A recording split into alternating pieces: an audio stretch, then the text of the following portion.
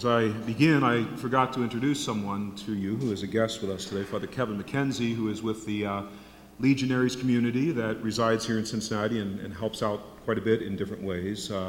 Friends of the Brinkman and Gates family and a few other folks that are here today as well. So welcome to you, Father Kevin, for being with us today. A number of years ago, I was in a classroom with a bunch of second graders, teaching them, or trying to teach them about reconciliation, since they were going to be receiving that sacrament. And we're talking about the Ten Commandments, and I'm asking them questions about the first commandment, second, third, fourth, etc. So we get to the fourth commandment, and I said, without giving anything away, I guess, is there a commandment about how you're supposed to love your mother and your father? And of course, one smart little lady said, yeah, honor thy father and thy mother, which of course is the fourth. And I said, well, is there a commandment about loving your brothers and sisters? And almost immediately I get this, thou shalt not kill.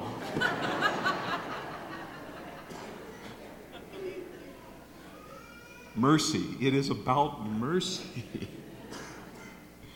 And it truly is about mercy. We are called to be a people of mercy, and our deep belief, of course, is in a God who shows that to us and came to forgive our sins and called us into this body of Christ that we call Christianity, and for us in particularly, of course, Catholic Christians. And I think, for many of us, it really does seem like religion is something to be treated in a passive way. We expect to receive much from the practice of our religion.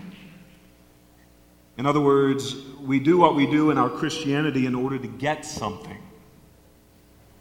And maybe it's peace of mind, forgiveness, a sense of being right with God. Well, and I sure hope so, with all of those things. The promise of salvation and eternal life had better be about those things. But we don't think much about what we are asked to give. And religion, like so many, for lack of better terminology in this day and age, like so many other commodities in this consumer age, is expected to bring benefits. So is it any wonder then that some complain, and not just disaffected youth, that they don't get anything out of the practice of our religion or from our public worship? What's in it for me seems to be the prevailing attitude. And our gospel today sets the tone for this prayer that we are about on this Sunday. An experience of the risen Lord brings resurrection faith. Peace in the calming of questioning minds and hearts, and hopefully overwhelming joy. And then because of this, there is dynamic participation in the work of proclaiming the good news.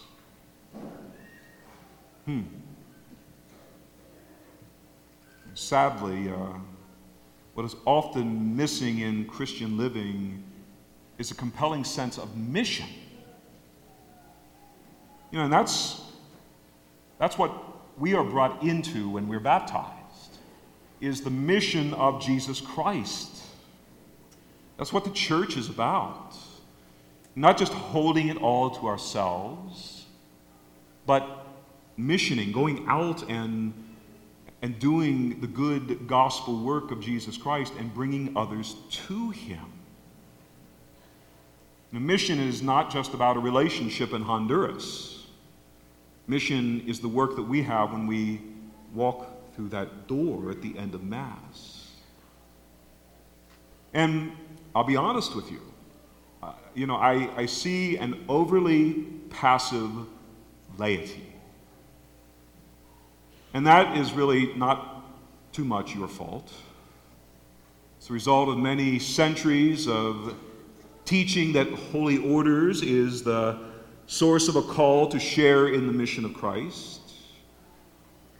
Sees itself as the primary worker. Everybody thinks that the priests are the ones that are supposed to do all of this, that it's our responsibility to go out and do the mission and bring others to Jesus. But all of us are told that that's what we must do. That's, we're agents, all of us, of extending the gospel of Jesus Christ, of establishing God's reign in the world. You are an overly passive laity waiting for the priest to do everything. And that has to end. There was a day when this diocese had 500-600 priests. When I was ordained, there were still 300 active priests. Today, there's about 170, and by 2020, there's only 100. I'll still be one of those. Seminary looks good. It's full right now, but it's going to take many years to get back to an easy life, so to speak. So you're responsible. You're called to take the gospel out into the world. The Second Vatican Council, provided a lot of insight into who you are called to be, and where we are right now. And the documents of the Second Vatican Council said that where we still are right now, 50 years after the Council, is the wrong place to be. The priest cannot do it all.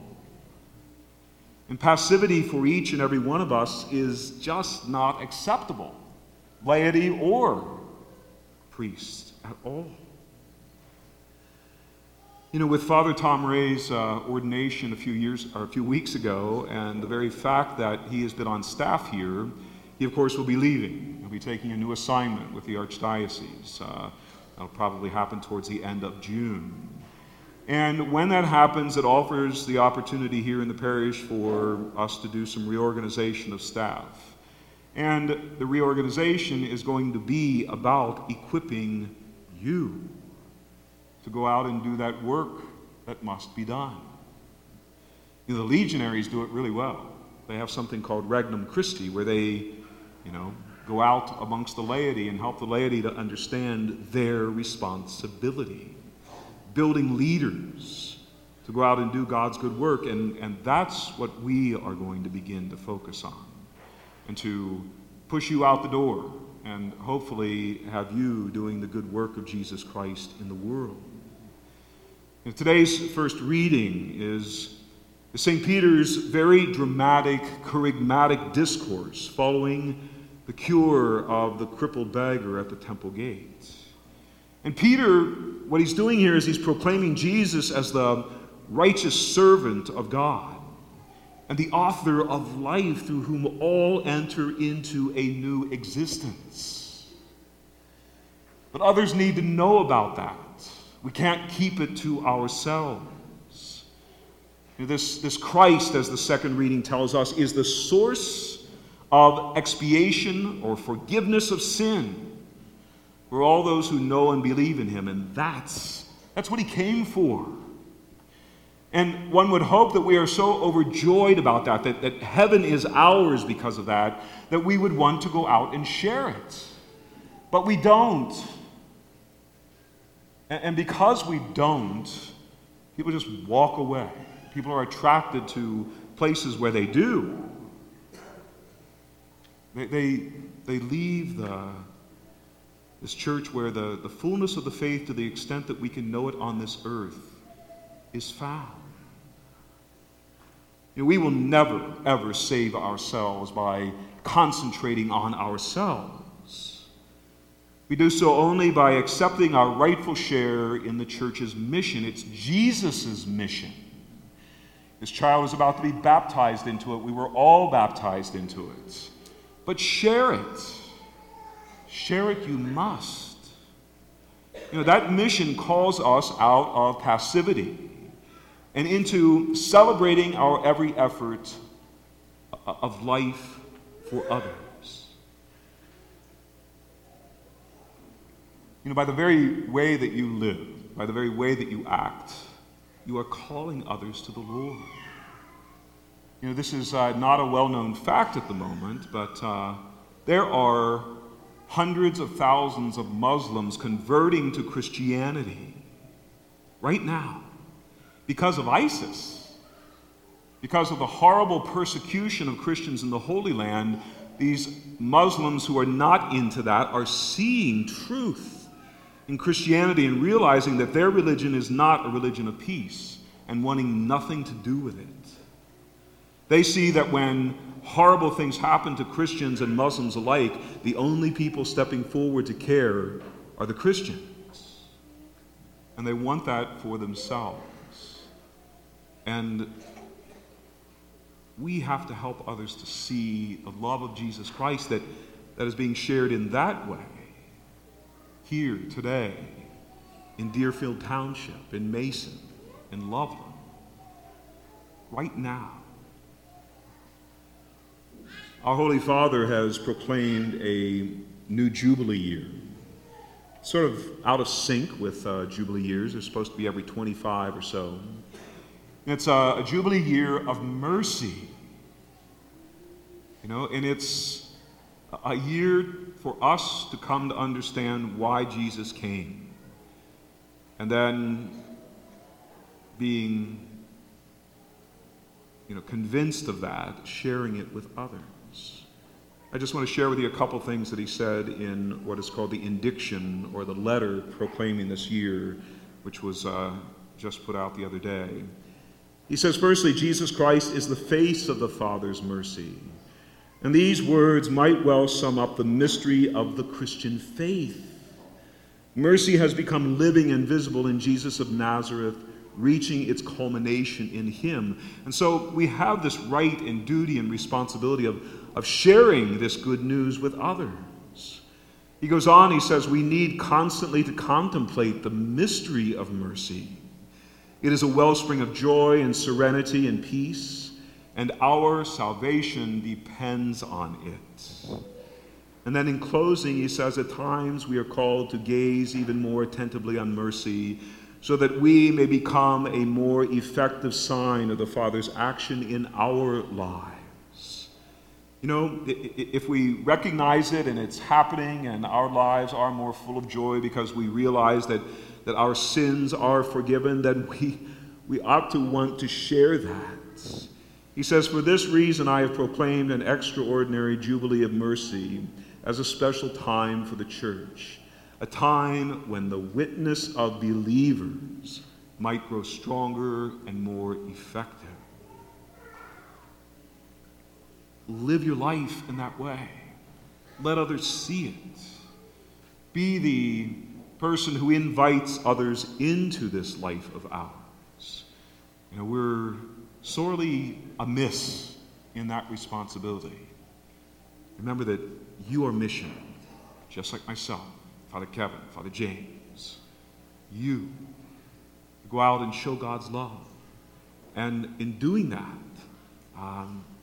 to change the world, to turn it into the reign of God, what Jesus came to show us how to do. So let's work together well in this as life goes on, and help others to know the love, the salvation, the mercy of Jesus Christ.